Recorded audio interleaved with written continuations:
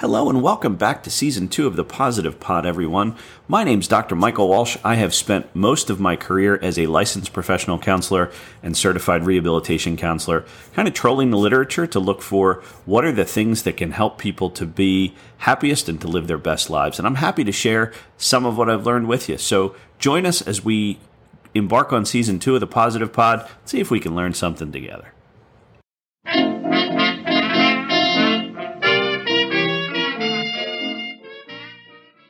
What if I told you that for hundreds of years in counseling and psychology, we've spent all of our time thinking about why people didn't do what's good for them? What if I told you that there was some literature out there specifically based on what makes up our well-being and what makes us happiest?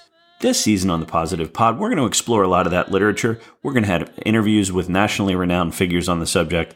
We're going to generally try to learn something together. So stick around. Glad you're with us.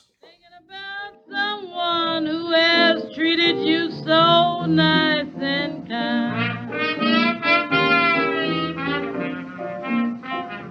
Then you get an old letter and you ever really wonder what makes us happiest? What could really lead our lives to flourish? Well, if so, you're not alone. People were wondering this hundreds of years ago. Psychology spent a lot of time thinking about why people don't do what's good for them. But way back as far as the ancient Greeks and Aristotle came up with a concept called Eudaimonia, which a lot of people translated to mean happiness. But if you look a little bit deeper at the context and his writings, what it really meant is to flourish. And I think that's really what a lot of us are looking for. We're looking for ways that we can live the best life we can live, the most meaningful life we can live. And that goes beyond just simple happiness. It goes into how deeply meaningful our life is. It goes into a lot of different things.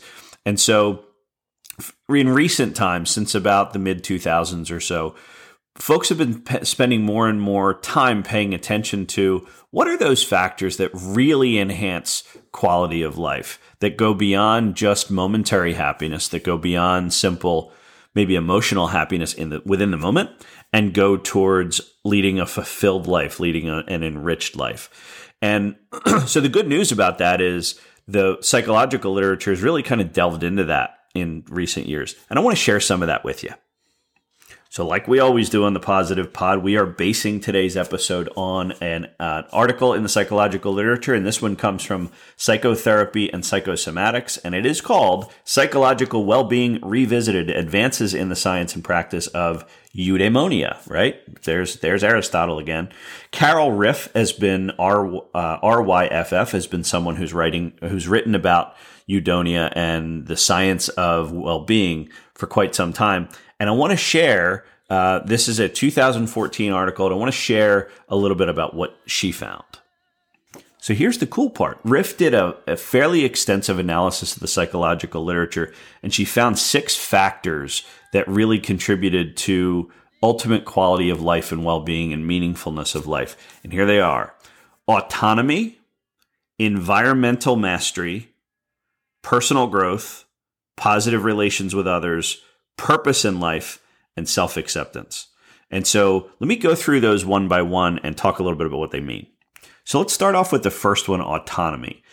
The folks that score highest on autonomy are able to, they're self-determinant, they're independent, they're able to resist sort of social pressures.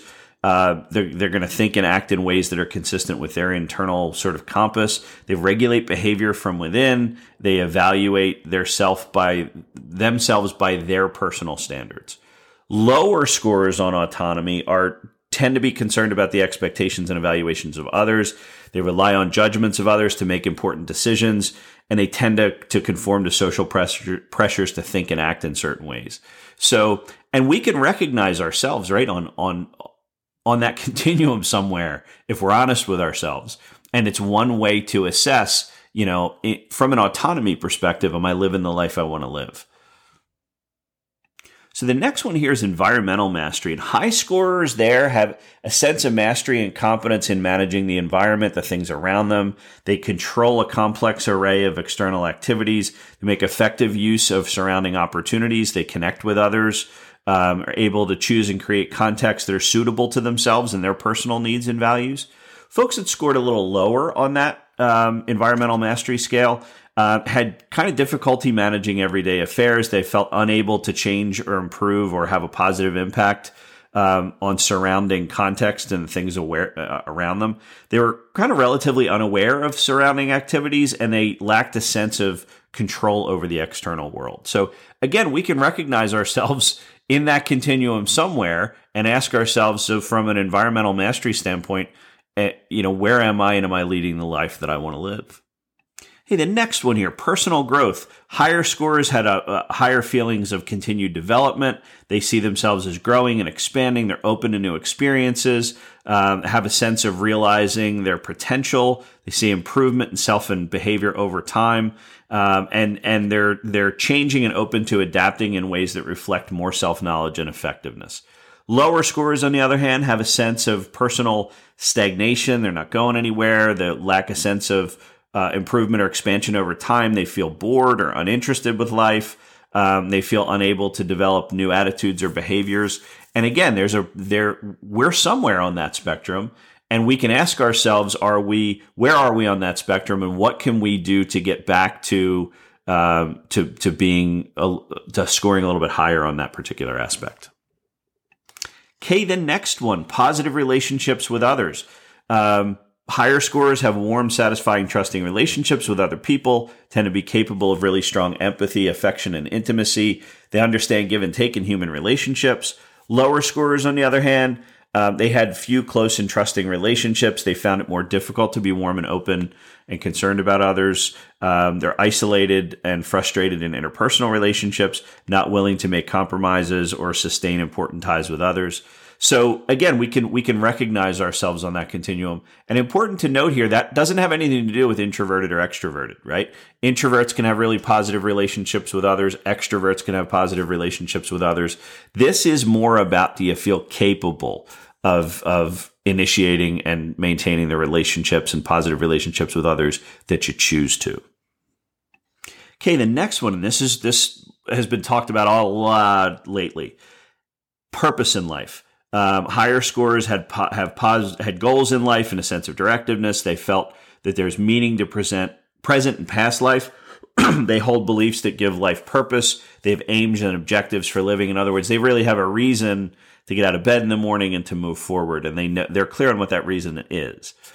Lower scorers lack a sense of meaning in life. They tend to have fewer goals and aims. They lack a little bit of sense of direction. And they don't see the purpose in their past life. They don't have outlooks or beliefs that give life meaning. We've all found ourselves somewhere on that continuum, and maybe even found ourselves lower scoring in that aspect at some point in our lives. But typically what happens is we find that purpose, we find that engagement piece, and then everything starts to shift within that. So it's a clue to, if you're feeling that way, if you're feeling like you're scoring lower on that purpose in life track, it's a clue to start looking for the things that can really engage you. The literature is absolutely crystal clear that the folks that find meaningful purpose in life, and it doesn't necessarily have to be in what we do for a living. It can be, but it doesn't have to be. But the folks that find purpose in living really tend to live more enriched and a little bit fuller lives. So if we're scoring lower on any of these, it can be a clue to start looking at ways and opportunities that we can begin to score a little bit higher. And the last one, self-acceptance. The highest scorers possessed a positive attitude towards themselves. They acknowledged, they accepted multiple aspects of themselves, and they accepted that sort of without judgment, including good and bad qualities. And they feel positive about the life they've lived up till now. Lower scorers in terms of self-acceptance felt a little bit dissatisfied with themselves. They were disappointed in what's occurred in the past in their life, and they're troubled about certain personal qualities, and they wish that things were different. They wish that they were different from what they are. So again, we can recognize ourselves at various points in that continuum, and maybe we've been on that continuum at various points in our lives. The question to start asking ourselves is, how and where can we take the opportunities to accept ourselves a little bit better? So, okay, how do we use this? So one of the ways we might use this is if we recognize ourselves somewhere on the autonomy scale or any of these scales, one thing we might do is look for the opportunities to challenge ourselves in those specific areas. What are the opportunities to get a little bit better with autonomy or environmental mastery or personal growth or positive relations or purpose in life or self-acceptance? Now, what we have are the opportunities for context. We can pinpoint, there's an area where I might want to enhance or improve. There's an area where I might want to work on. And if we can honestly rate yourselves on a scale of 1 to 10 on each of these. Are we scoring high? Are we scoring lower? And then what are our opportunities within our own context, within our own life, to inch those scores upwards? I think we might find that we've got a blueprint for how to live our best life. So join us for the rest of season 2 as we look into each of these in a little bit more detail and we try to chew on what we can do, what are the opportunities in each of these particular areas to live the best life that we can live. Hope this was helpful for you. Thanks for joining us, everybody. Have a great day. We'll talk to you soon. Bye-bye. Have you got the nerve to say that you don't want me no more?